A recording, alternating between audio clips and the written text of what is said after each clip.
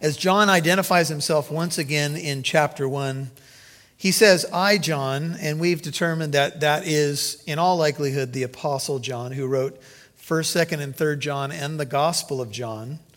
He says, I, John, your brother. John could have introduced himself in a number of different ways. He could have said, I, John, the beloved apostle. I, John, the one who used to lean on the chest of Jesus. I, John, one of the inner circle of the 12, the inner circle of the inner circle. But he doesn't do that. He introduces himself very humbly. He says, I, John, your brother. The church is a family. We are brothers and sisters in Jesus Christ. No matter what our position may be in life or in the church, we are brothers and sisters in Christ. Here is one of the grand apostles of all time introducing himself simply as your brother. He also says, I'm a fellow partaker. This word is a word that is connected to koinonia. It's su koinonanas or koinononas. And it is a fellow partaker or a brother in common tribulation. You know, the church has always talked about the idea of koinonia, and koinonia is much more than cookies and punch and coffee, although we all enjoy that. And we call it a time of koinonia when we finish. But our koinonia is not really about the food as much as I enjoy the oatmeal raisins that are normally delivered to me because I'm usually up talking to somebody. And those people do get an extra blessing in heaven, just so you know. But it's really about the conversation. It's about the family relationships and ties and the beauty of the body of Christ. John says, I'm your brother, and I'm a fellow partaker, notice, in the tribulation. If you are interested in this word, tribulation, and the Greek word for it, and I think it's an important word for you to understand tonight, and all of us to understand, it's the word thlipsis. So here it is, Thlipsis. You've probably heard me give you the word before, but if you're newer to this kind of study, the word is thlipsis, Thlipsis. The word in the ancient world meant pressure or trouble. It has the idea of going through a narrow space, whether it could be spiritually, emotionally, or physically, going through pressure or trouble or trial. The word in the book of Revelation actually comes up just a few times. If you look ahead to chapter 2, verse 9, as Jesus speaks to the churches, he's addressing Smyrna, and he says, I know your tribulation. Look at verse 10. He says, 2:9, I know your tribulation. And then 2:10, he says, that you may be tested, middle of the verse, you will have tribulation 10 days. So there's that word again, thlipsis. If you look at 2:22, behold, I will cast her upon a bed of sickness, and those who commit adultery with her into great tribulation. Thlipsis again. And one more time, and the only other time I know of in the book of Revelation that the word is used, 7:14. Let's skip ahead, chapter 7, verse 14. The great chapter where John is interacting with this one who is dealing with him on the subject matter of the 144,000 and those who show up after that. And I said to him, 7:14, my Lord, you know. And he said to me, these are the ones who come out of the great tribulation. So you'll note that in each case, when tribulation is used in the book of Revelation, it always pertains to the church. Always. There's not one of the references that I just gave you that doesn't have a direct reference to the church. Tribulation.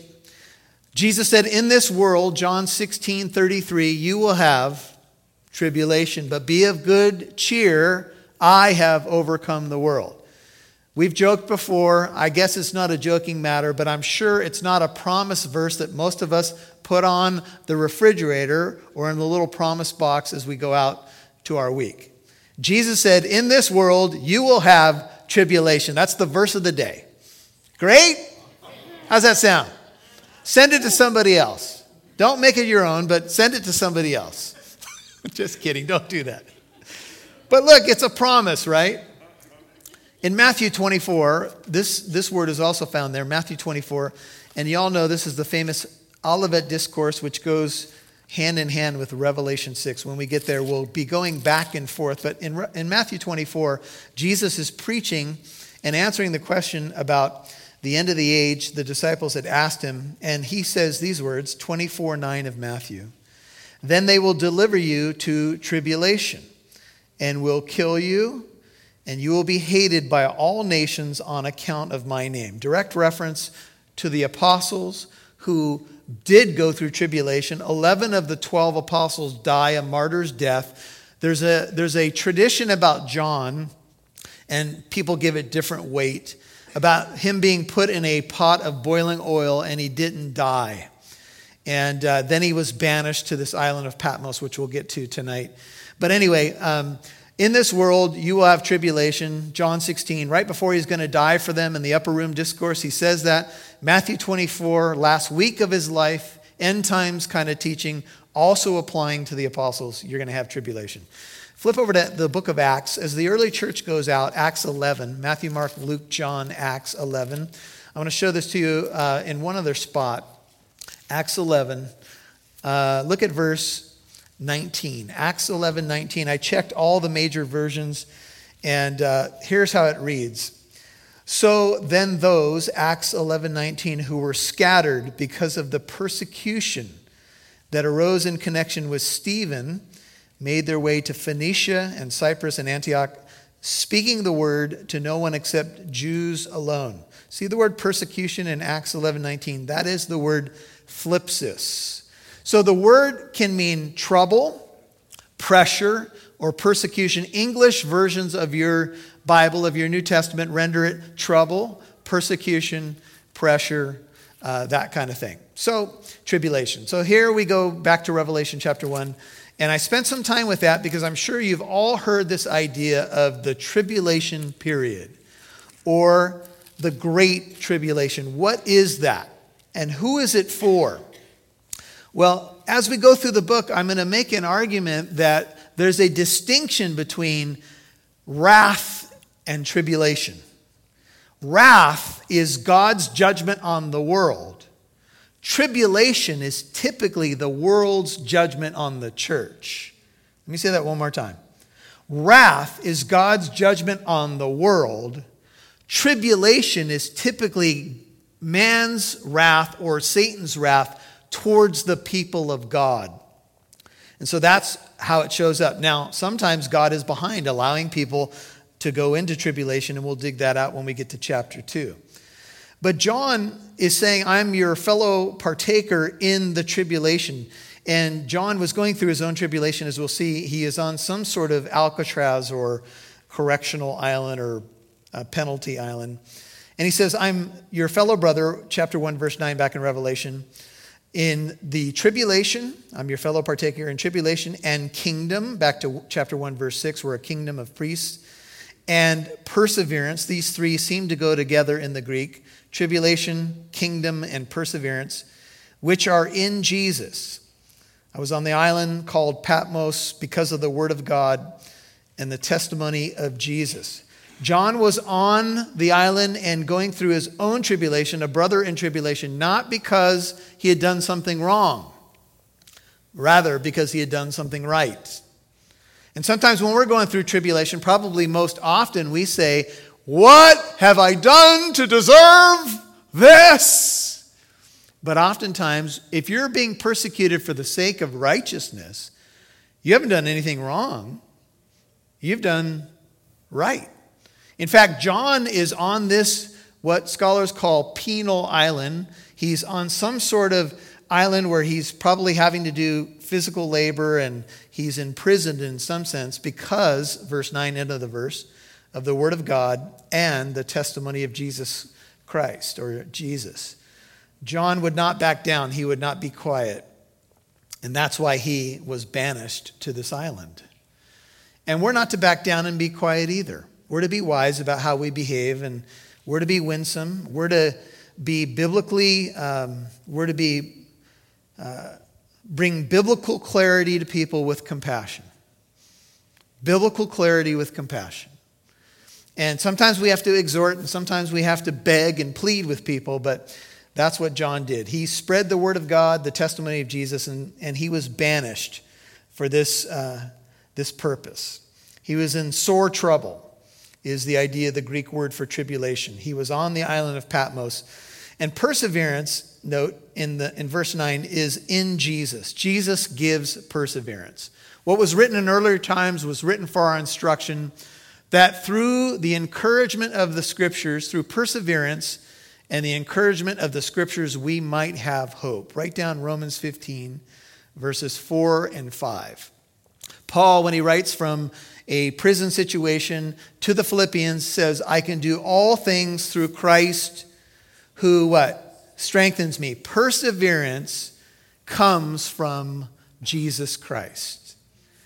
He gives perseverance. You might say, well, how does he give it? Often through the word of God, through a promise, through the power of the Holy Spirit, through a good word from a friend, through a moment of prayer or time spent in prayer. And John was a privileged man, no doubt. He walked with Jesus. He saw truth incarnate, love incarnate. He saw him do miracles. He saw all this incredible stuff, and yet his life was filled with trouble. Jesus said, you're going to have trouble, and John was certainly living out trouble, and he's an old man at this point on an island called Patmos. You say, what is that, Pastor Michael? What's that island? It's a small island, rocky and forbidding in its terrain. It's about 10 miles long and 6 miles wide, located in the Aegean Sea southwest of Ephesus, just beyond the island of Samos. In addition to its significance for navigation between Ephesus and Rome, it may have served as a penal settlement to which Roman authorities sent offenders. John says he is there because of the word of God and the testimony of Jesus. Tertullian, an early church father, said about John being exiled to Patmos by Domitian, which bears on our date of the book. He says, quote, after no hurt from being plunged into boiling oil, John was banished to the Isle of Patmos. Early church fathers such as Irenaeus, Clement of Alexandria, Eusebius state that John was sent to this island as an exile under the reign of Domitian the emperor between 81 and 96 AD. He reigned. According to Victorinus, John, though aged, was forced to labor in the mines located at Patmos. And early sources indicate that about AD 96, when Domitian died, John was allowed to return to Ephesus when the emperor Nerva was in power. So that's a little bit of the history that we have based upon these settings. Verse 10. John says, I was in the Spirit on the Lord's day. Just take note that John mentions this several times. Skip ahead, I'll just show you one of them. Revelation 4:2. Revelation 4:2, he says, immediately I was in the Spirit, and behold, a throne was standing in heaven, Revelation 4:2, and one sitting on the throne. John will give us a view of heaven in a future study, but here he uses this phrase again, I was in the Spirit. He'll also use it in 17:3 and 21:10 of Revelation. What does it mean to be in the Spirit?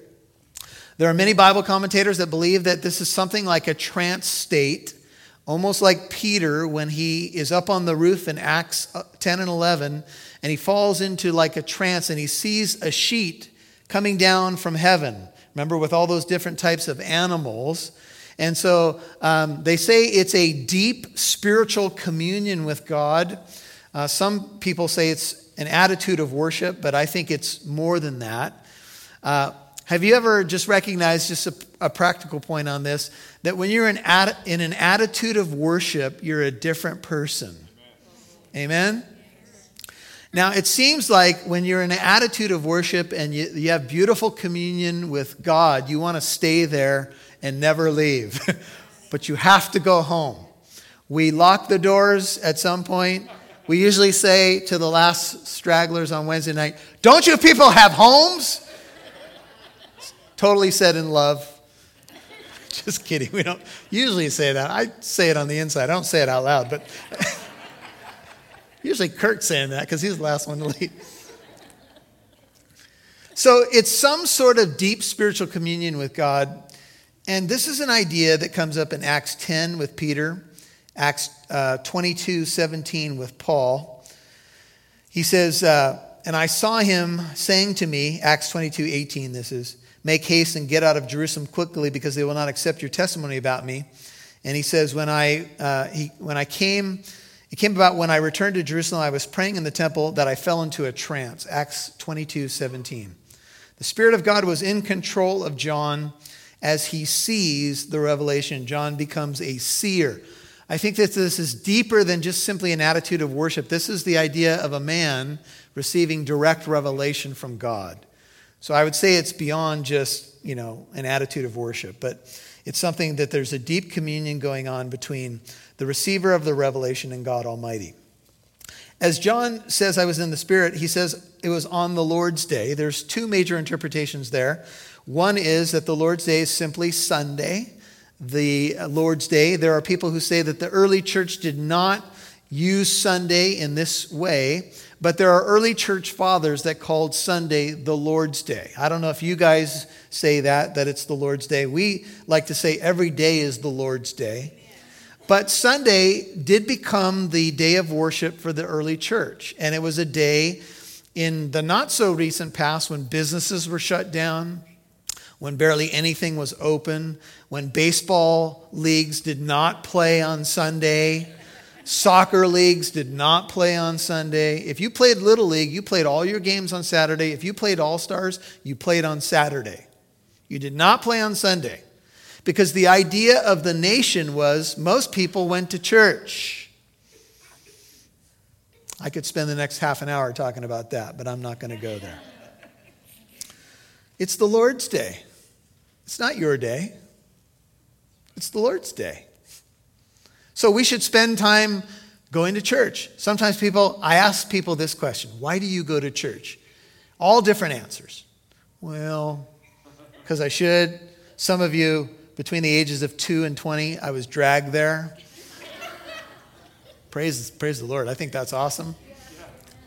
You should go to church to honor Jesus Christ. Not because you like the music, not because the chairs are cushy, not because the preacher is short-winded, because none of you come here for those reasons, right? You know it's going to be long, and yet you endure it. Perseverance on Arsenal Way in Corona. That's the street that the church is on. Anyway, it's the Lord's Day. Can I tell you, young people, when you're going to marry somebody, make a declaration that if you're in town and not sick, and I even give space for occasional hooky days to the beach, because we're not under the law, we're under grace. Go to church. As for me and my house, we will serve the Lord. I don't care what anybody else is doing. I'm going to honor the one who bought me with his blood. And plus, I have to be here. So I want you to be here too. I'm just kidding. When I wasn't preaching every week, I still showed up. I was the drummer on the worship team back then. No idea what they were thinking, but anyway.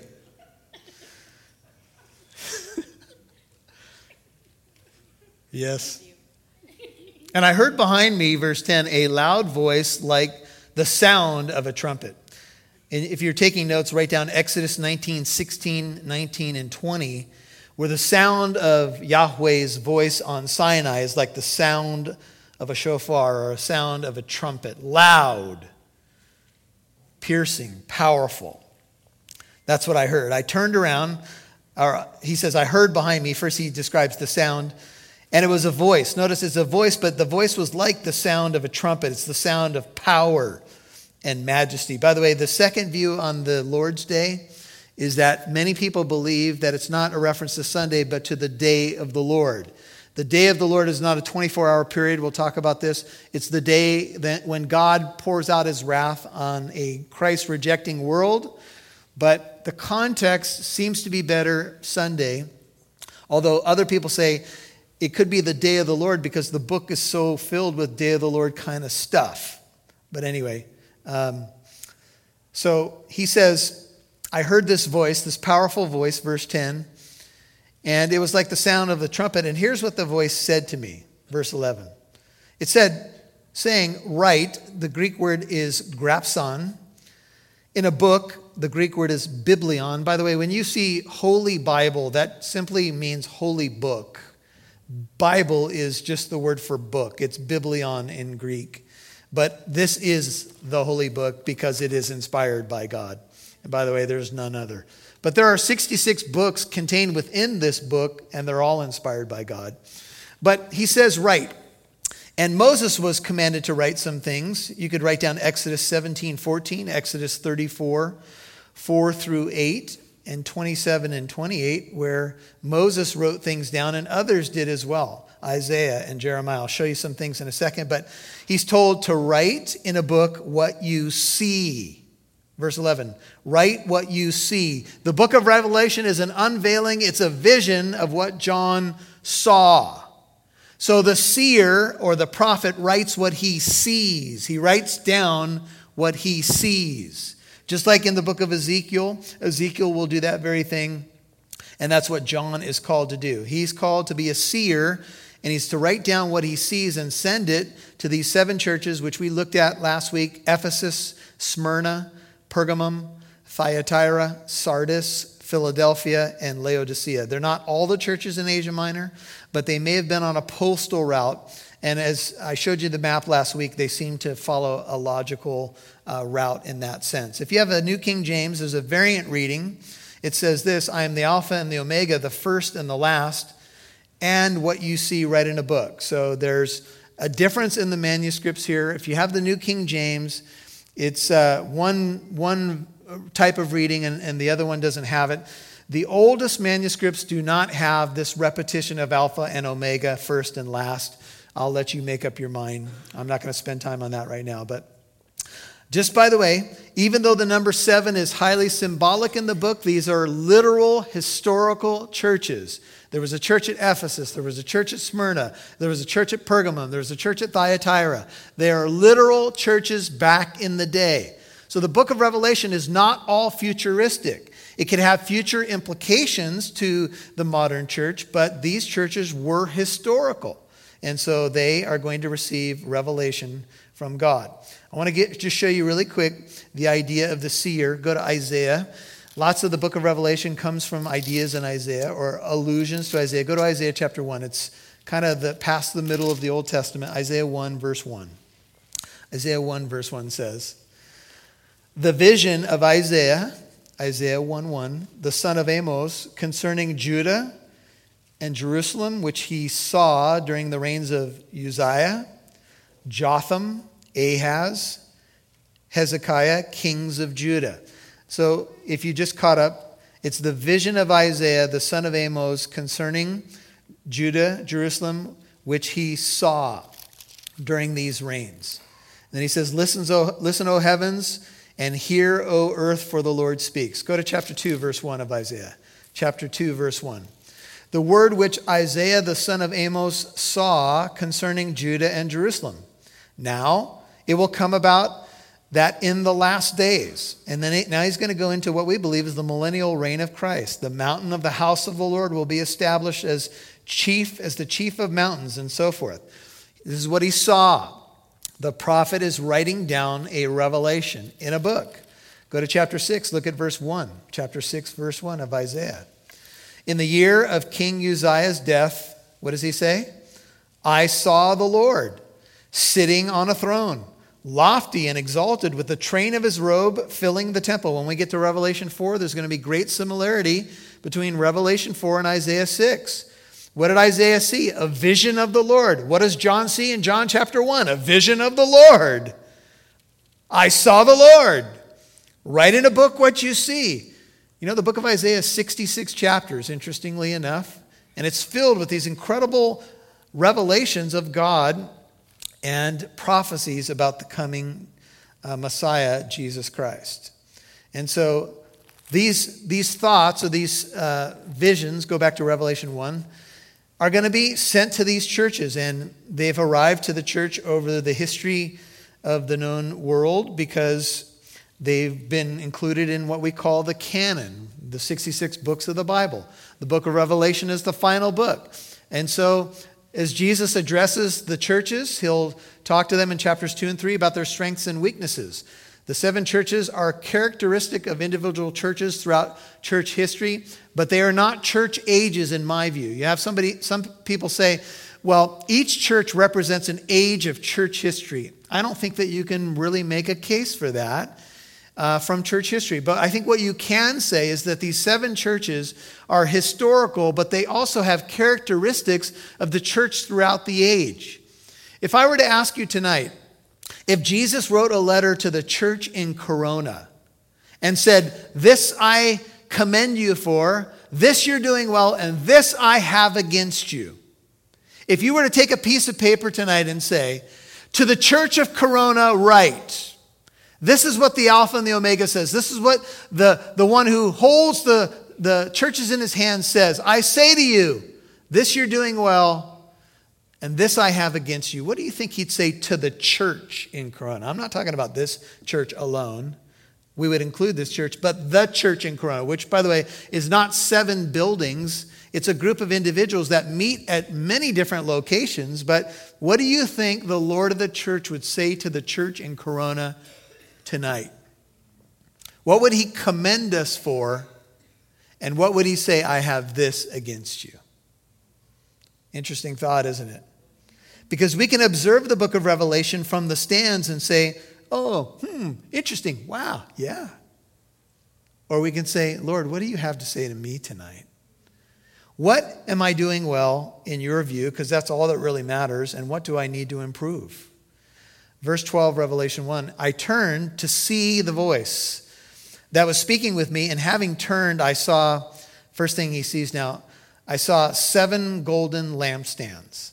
The first image that John sees is 7 golden lampstands. Now, a lot of you are familiar with the idea of a lampstand, or in the Jewish temple, there was a menorah.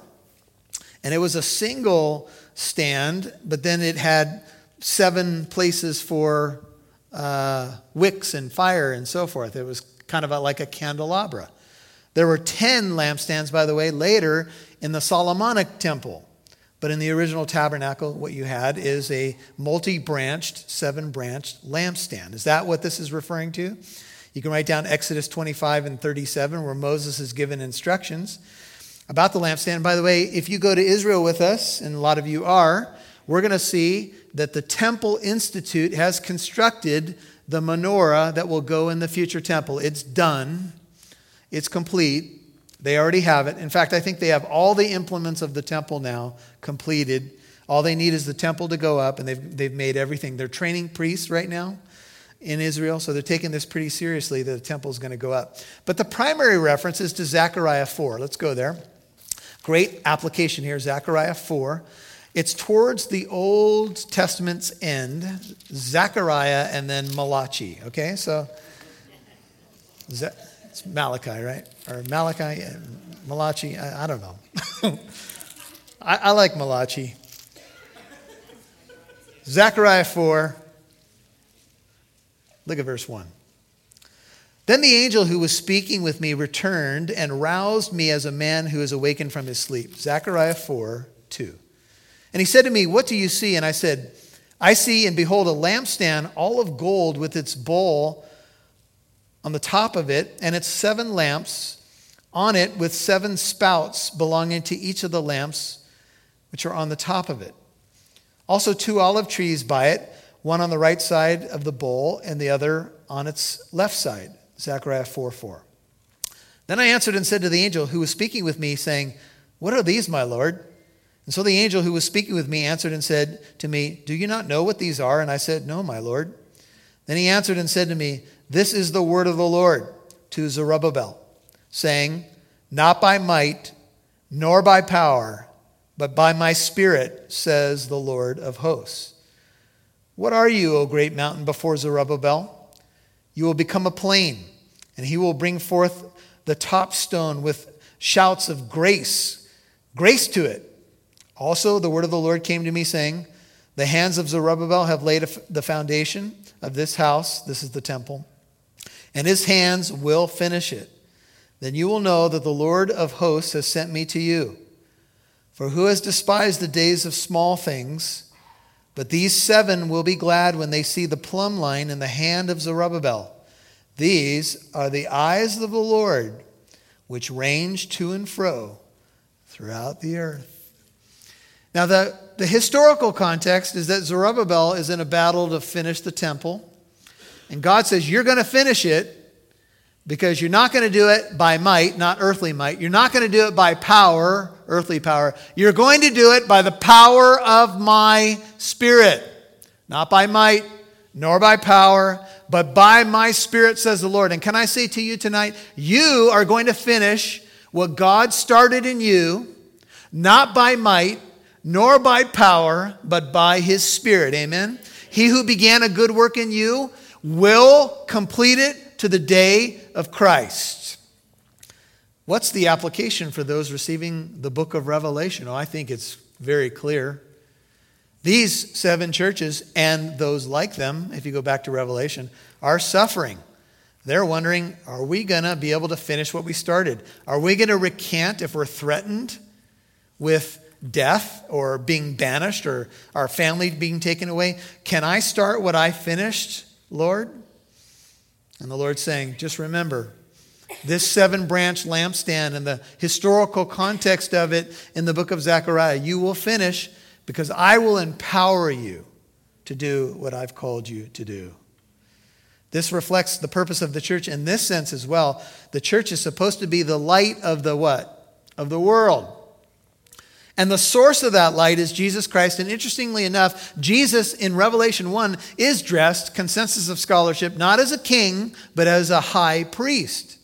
And one of the jobs of the high priest or the priest in the temple was to fill the little cup holders of the 7-branch menorah. When the oil got old, it would get refilled by the priest. That was his job. And if any wicks went out, he would put new wicks there and relight the ones that had gone out. You see the imagery, brothers and sisters? Jesus Christ is among His church, and when our oil is low and our wicks are waning, He lights the fire again and again and again. Amen? And this is the image beautifully tied to Zechariah 4, that our great high priest is in the midst of His church. He says, look at Revelation 2, verse 5 with a warning though. He says, remember 2:5, therefore from where you have fallen and repent. This is the church that left their first love. We'll get to this next time. Do the deeds you did at first, or else I am coming to you, Revelation 2:5, and will remove what? Your lampstand out of its place unless you repent. What does that mean? I think it means that your influence, the light that you're supposed to shine in Ephesus, is going to go out unless you repent. And some of us may need to hear that tonight for our own lives, because we lose influence when we give in to sin. Verse 13, chapter 1. In the middle of the lampstands, where we'd expect to see the Lord, one like a son of man. Remember, we saw this description of the son of man in Daniel 7, 13 and 14. So he's in the midst. He's in the middle of the lampstands. Just note, he's in the middle of the church. He is the church's light. We're simply reflected light. He is our light. We're like the moon. We're not like the sun. The moon reflects the light of the sun, and that's what the church does. He's clothed in a robe reaching to his feet, or to the feet. This is a unique word in the New Testament. It does apply to a priestly garment. And girded across his breast or his chest is a golden girdle. So it was the job, as I mentioned, of the Levitical priest to keep the lampstands lit. And Jesus, I would say here, is tending to his lambs. You remember when he was resurrected, he met with Peter at that fire. And he said, Peter, do you love me? And Peter says, you know I love you, Lord. And he says, then tend my lambs. Jesus is in the midst of the church. What is he doing? He takes care of his people. He tends to his lambs. Not always in the most comfortable way, but he does tend to us. And so he's dressed in these beautiful garments. He's our great high priest. If you write down Hebrews 4, 14 through 16, his great high priestly ministry is seen there. He's able to come to the aid of those who are tempted. We come to a throne of grace to receive what? Mercy and help in time of need. We can come to him boldly because he loves us. This robe is a mark of distinction. If you write down Exodus 39:29, it says, the sash of fine twisted linen and blue and purple and scarlet material, the work of the weaver, just as the Lord had commanded Moses. Moses is making, or the folks are making priestly garments, and this fits well with the description. So he is in a high priestly attire. This is what he does. He is the high priest of the church. He's got you and he's got me. Amen. He hasn't moved. He's in the midst of a persecuted, troubled church that's going through tribulation. Here's a description. His head and his hair were white. Praise the Lord. All of you have white hair. You're not alone. His head and his hair were white. The word is leukos in Greek, and it means bright, blazing, or brilliant. So it's not just simply a reference to gray or white hair. It was like white like wool, like snow, and his eyes were like a flame of fire. In Daniel 7, if you go there, and we're going to, as you've noticed, we're going to be all over the Bible when we study Revelation because there's all these references, right? Daniel 7. Go to Daniel 7. Isaiah, Jeremiah, Lamentations, Ezekiel, Daniel. Go to Daniel 7. Look at verse 9. Daniel 7, verse 9. It says, I kept looking, 7, 9 in Daniel, until thrones were set up, and the Ancient of Days took his seat. His vesture, Daniel 7, 9, was like white snow. The hair of his head like pure wool. His throne was ablaze with flames. Its wheels, similar to Ezekiel chapter 1, I think, were a burning fire. A river of fire, Daniel 7:10, was flowing and coming out from before him. And notice, thousands upon thousands were attending him, and myriads upon myriads were standing before him. The court sat, and the books were opened. As we see the description of Jesus Christ, we see the tie to the Son of Man, back to Revelation 1, and the tie to the Ancient of Days. Because Jesus is the Ancient of Days, because he has no beginning and he has no end. He's been here forever. From everlasting to everlasting, Psalm 90 verse 2, you are God. Alpha and Omega is captured in a word called a merism, and it means that when you're the first and the last, the Alpha and the Omega, the Aleph Tav, you are the beginning, the end, and everything in between. It implies the in-between as well. And it implies control. Gray or white hair can speak of wisdom and honor. Praise the Lord. I'll quote John Ferguson when he says, I've earned every one of these gray hairs. Praise the Lord, John. Amen. I'm earning them too. They're starting to pop out here and there. And I'm giving them names now. I'm naming them for certain individuals. No, I'm not doing that. That would be brutal, wouldn't it? I lifted my eyes and looked at Daniel 10, 5, and 6, and behold, there was a certain man dressed in linen whose waist was girded with a belt of pure gold of Uphaz. Daniel 10, 5, and 6, just write it down. His body also was like beryl. His face had the appearance of lightning. This is when Daniel interacts with this heavenly being. His eyes were like flaming torches. His arms and feet like the gleam of polished bronze. And the sound of his words like the sound of a tumult or a multitude. Daniel 10, 5, and 6. Notice the description in Revelation 1. As John turns around, he describes in 14 his head, wisdom and power and authority, white, purity. His eyes, 14, like flaming fire, sees all, knows all, nothing gets past him. His feet, verse 15, were like burnished bronze. Many think that speaks of judgment, holiness, when it has been caused to glow in a furnace, purity. And his voice was like the voice or the sound of Niagara Falls. It actually reads like the sound of many waters. If you've ever been somewhere where there's gushing water and it's an awesome, like it's a big day at the beach and the waves are like, you can almost feel it when you stand like at the pier on the beach when the waves are really rumbling. I stand on the sand. I don't go out on the water during those times. Just hold my board. Yeah, maybe in a few minutes. What do they call that? Poser? Yeah. Anyway. Pose for selfies. I was there, big wave behind you. Anyway. His voice is awesome. It's like the sound of pounding surf, the sound of Niagara Falls, the sound of gushing, pounding water. This is our God.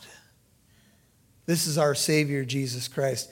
He spoke the world into existence. He said, "Let there be light." And light said, "Okay." How does that work?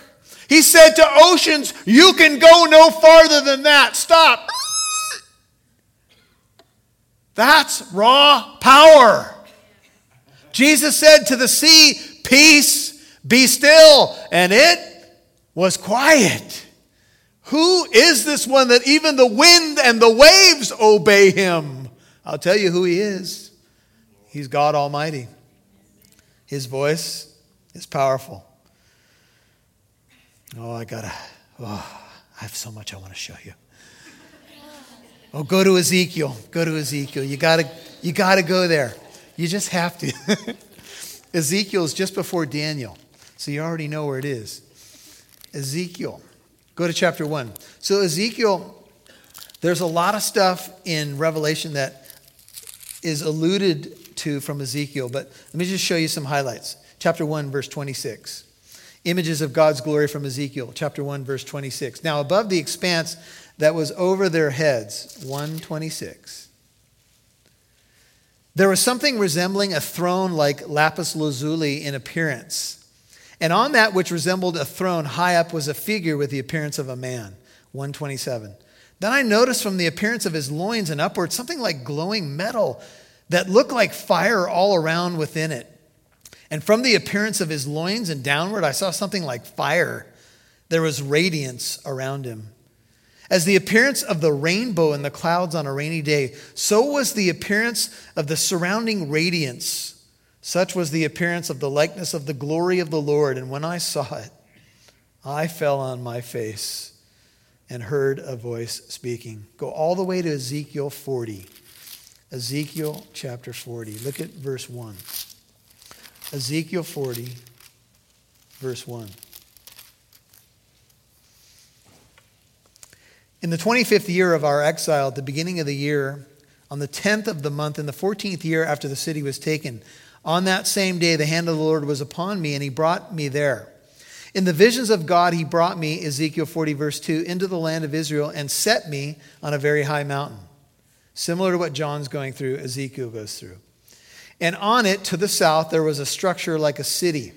So he brought me there, and behold, there was a man whose appearance was like the appearance of bronze, with a line of flax and a measuring rod in his hand, and he was standing in the gateway. And the man said to me, "Son of man, see with your eyes, hear with your ears, and give attention to all that I'm going to show you. For you have been brought here in order to show it to you. Declare to the house of Israel all that you see." You see the parallel? Send this to the 7 churches, all that you see. Ezekiel's told, you tell this to the house of Israel. Go to chapter 43, look at verse 1. 43:1 says, "Then he led me to the gate facing toward the east, and behold, the glory of the God of Israel was coming from the way of the east." There's an eastern gate on the Temple Mount today that is closed, interestingly enough, and we'll get a chance to look at it when we're up on the Temple Mount area when we go to Israel. "Behold, the glory of the God of Israel was coming from the way of the east, and his voice was like" what? "The sound of many waters, and the earth shone with his glory. And it was like the appearance of the vision which I saw, like the vision which I saw when he came to destroy the city. The visions were like the vision which I saw by the river Chebar, and I fell on my face." John's going to do the same in a moment. "And the glory of the Lord came into the house by the way of the gate facing toward the east, and the Spirit lifted me up and brought me into the inner court.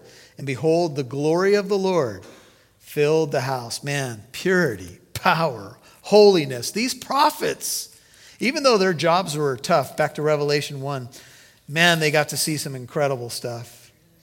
And as John turns and he's seeing who we know is Jesus Christ, he says this, after he describes his voice, his eyes, his hair, his purity, his power, he says, "In his right hand he held 7 stars. Out of his mouth," remember, symbolic language here, "out of his mouth came a sharp 2-edged sword, and his face was like the sun shining in its strength." Can you imagine? John might say, "You got any Ray-Bans or Oakleys that I can wear? You ever go outside, you're in a dimly lit room and you go outside and it's bright and your eyes can barely even take like the concrete. And you're like, whoa. Can you imagine? John must have had super sunglasses because his face was like the sun shining in its strength. When Paul saw Jesus on the road to Damascus, that's how he described Jesus. He said he shined brighter than the noonday sun. Well, it shouldn't surprise us. He made the sun. The future Jerusalem has no need of the sun or the moon to shine on it, for the Lamb in the midst of it is its light. Those who have wisdom and knowledge will shine, Daniel 12:3, like the stars forever and ever. He holds in his right hand, power, authority, protection, 7 stars. We'll get to that in a second. He's got a sharp, two-edged sword, symbolic language coming out of his mouth, speaks of correction and judgment. The word of God is what? Powerful. It's authoritative. It's sharper than any two-edged sword. It pierces to the division of soul and spirit, joints and marrow. It's a discerner of the thoughts and intents of the heart. In the armor of God, we have the sword of the Spirit, which is the Word of God. Jesus is the Word of God. The sword is an image of cutting deep, even of defensive and offensive strength. And he's got the sharp sword. He's going to speak sharply to the churches in some cases. And of course, his word of judgment is going to come on the world. And his face, man, his face is glorious. Isaiah 49:2 says, he has made my mouth like a sharp sword.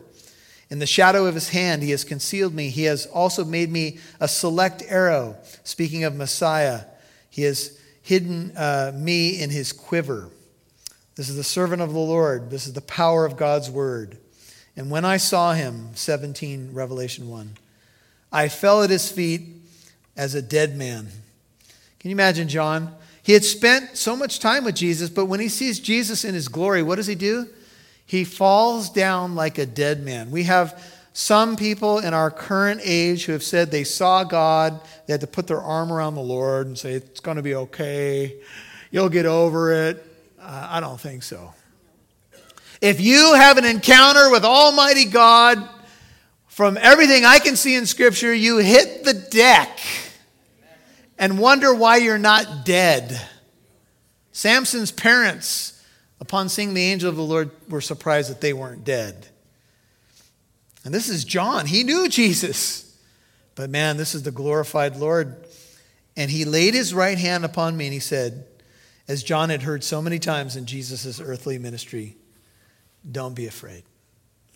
Stop fearing.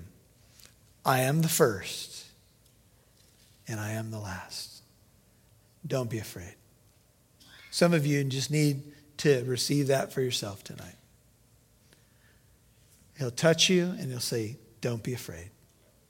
I'm the beginning and I'm the end. I know where this train's going. I got you. I'm not going to let you go. You're in my right hand. No one's going to snatch you out of my hand. But John, as one writer put it, had to be on sensory overload, right? Wow, whoa, look at his eyes, look at his head, look at his hair, look at that. What a voice! Down. Wouldn't you hit the carpet? I'd be in a fetal position, man. John was seeing some incredible stuff.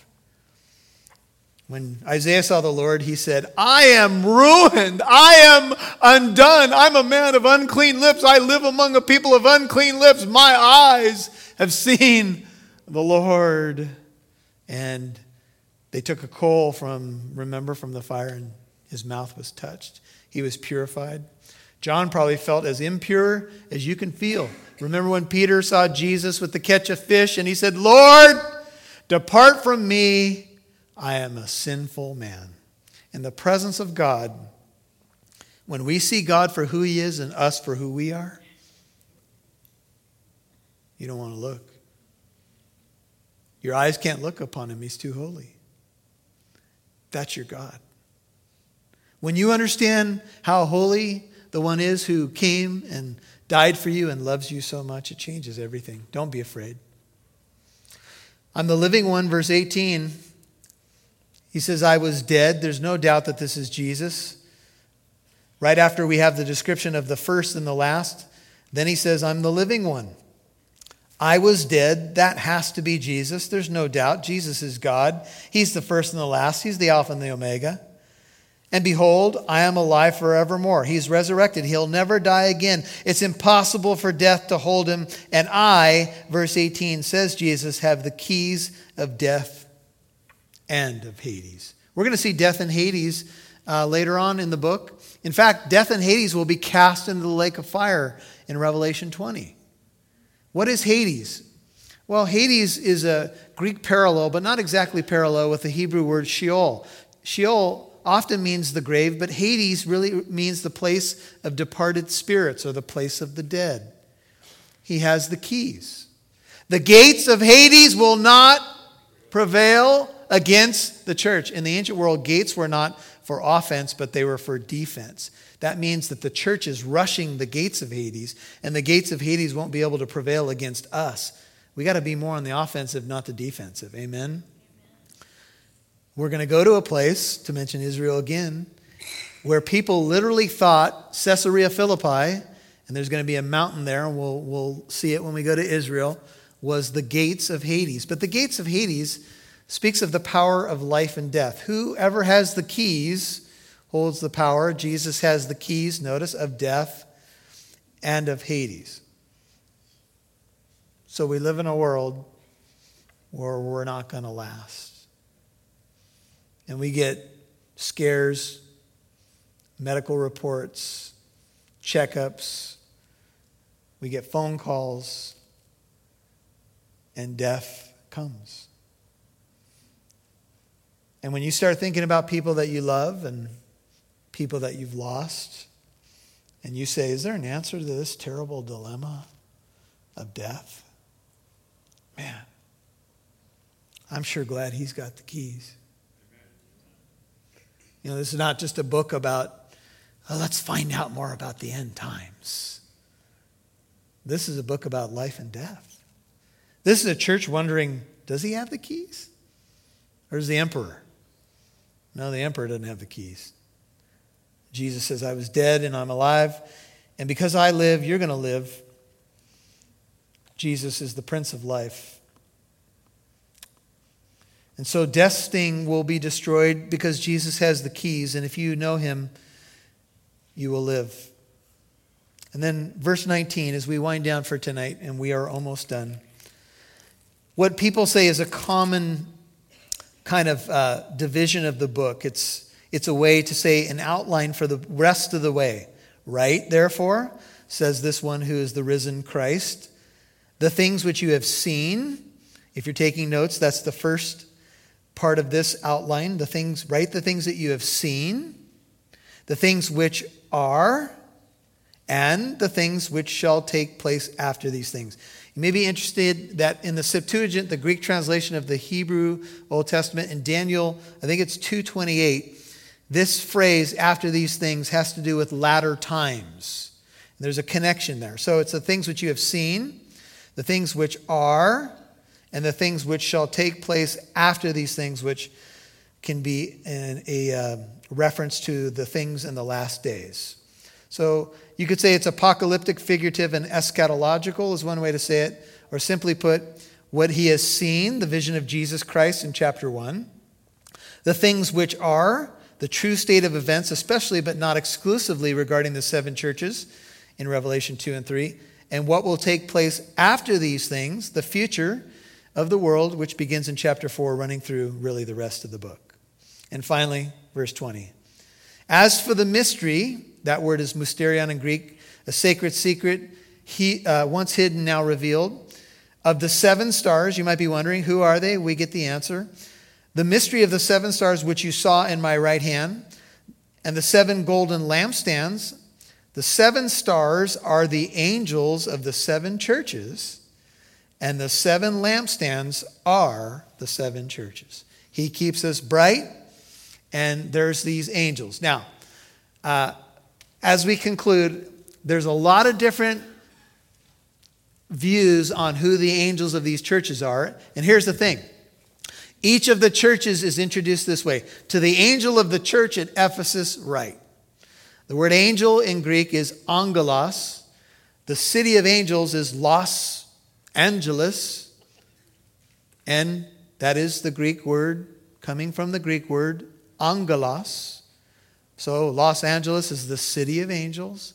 The Greek word translated angel or messenger is angelos. That's what it means. It means messenger.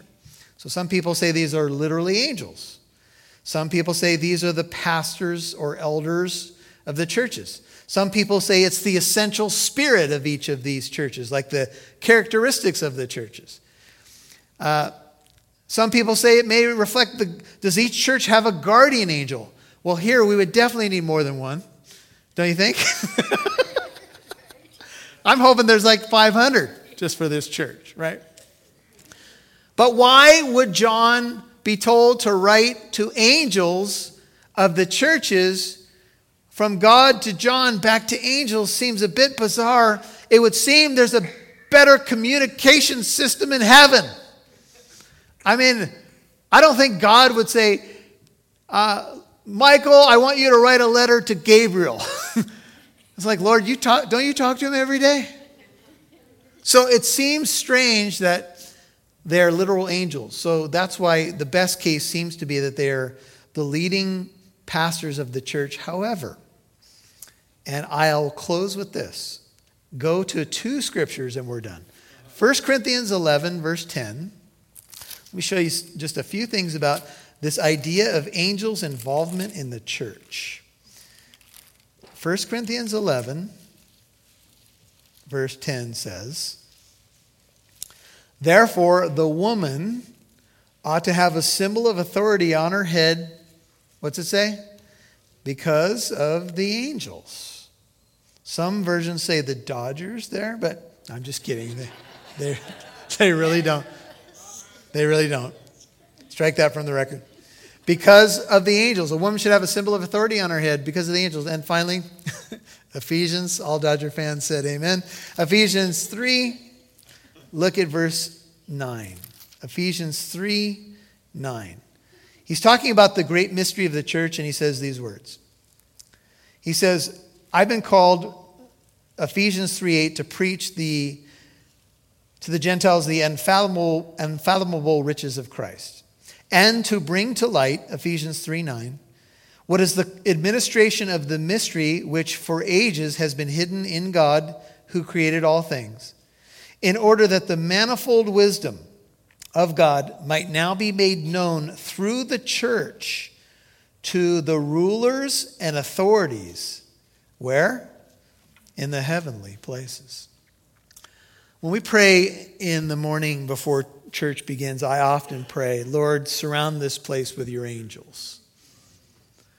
Is that biblical? I think so. I think angels are involved in the church more than you and I might think. In fact, they seem to be somehow watching our worship and somehow, according to Ephesians 3:8 through 10, learning more and more about God, and angels do seem to learn. They're not omniscient. Learning more and more about God's manifold grace through the church. How so? I think as the church goes through its ups and downs and the angels watch God's love and grace in our lives, they learn more about the grace of God through you and me. Some of you are teaching the angels a lot about grace. You're like, wow, just one day watching that dude. Whew, God is a God of grace. That's when they're watching me. Amen. So we'll get into the address, who this is, but I do think it's probably the leader of each church. But this revelation of Jesus Christ, I hope it just thrills your heart. I hope it encourages your soul. I hope you can see that he does repair broken wicks and refill cups with oil, and he lights the fire again. And he's glorious and powerful, and he can do it, and he's going to see you to the finish line. Amen. That's the message I think of Revelation 1. Father, we thank you so much for your word. Your word is a lamp to our feet and a light to our path. I'm grateful for the folks that have come out for this Revelation study. It's a deep study, but it's good, Lord. And we're so grateful to be part of it. And we pray that you'll take us all the way through this book and show us glorious things from your word that will encourage and even thrill our hearts, that will increase our faith, that will anchor our souls to Jesus more firmly and give us great confidence that whatever we go through, the Alpha and the Omega has got us to the very end. We love you, Lord. I pray your blessing upon this group. I pray for those who may not know you yet or those who have been sliding away a bit to get back to close fellowship with you. I think that's part of the reason for this book, Lord. And I ask your blessing on each precious soul here tonight. Give them what they need. Touch them in those areas where they need a touch, Lord. Strengthen their faith in Jesus' holy name. Amen. Would you stand?